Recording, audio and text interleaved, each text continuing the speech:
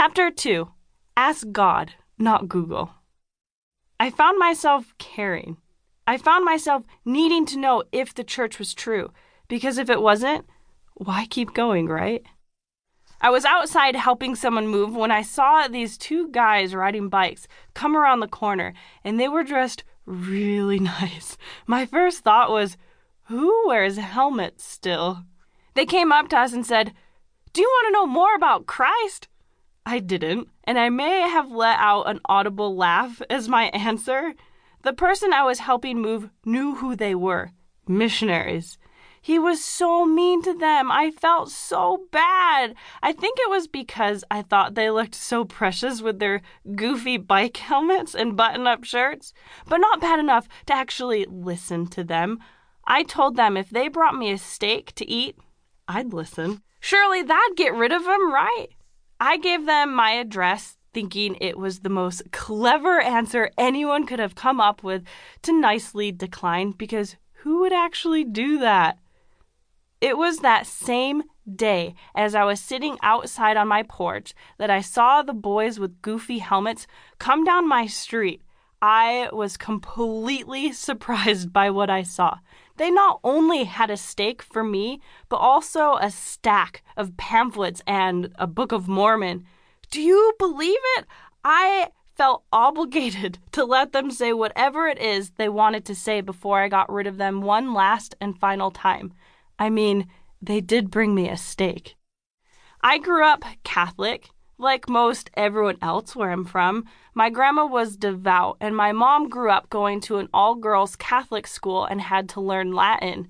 My dad was not religious at all, but wanted us girls to learn some sort of morals from somewhere. And really what that meant was that we went to church, or Mass as we called it, maybe for Christmas and Easter. I don't remember too much of what was actually said at church, but I do remember that I had to shake hands with strangers and say, "Peace be with you." I was always anxious to stand up towards the end and stand in line to eat this tasteless wafer, because it was a sign that we were close to going out to breakfast afterward. I knew of Christ and some major highlights of his life, but I didn't know anyone was supposed to do anything because of it. They were nothing more than stories of someone's life, no different than the story of my neighbor's life, both of which I didn't care to learn more about. I thought religion was something people turned to only when things were going wrong in their lives. It was just something that people relied on for some sort of mental comfort because life was hard and there were endless problems. But not me. There was nothing I thought I couldn't handle on my own. So I smiled and nodded and pretended to listen to the boys with goofy helmets for a lot longer than I probably should have until they left. I was in the clear, so I thought. But the strangest thing happened. As soon as they left, I wanted them to come back. It was just something about them. I felt this pull, and almost without even realizing it, I was calling them moments after they left. They wrote their number on absolutely everything because I wanted them to come back. They didn't make it that far either. I could still see them on my street when I called them back, and I asked when I could see them again. "When you read," they said. What if I don't want to do that? What else you got? I started to read every day out of the Book of Mormon just so I could see them every day, and I did. I sat on my porch every morning with my cup of coffee, and I faked listen to them. I didn't want to listen. I just wanted them around.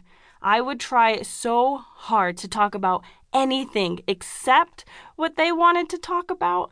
And I thought I was doing really well at that.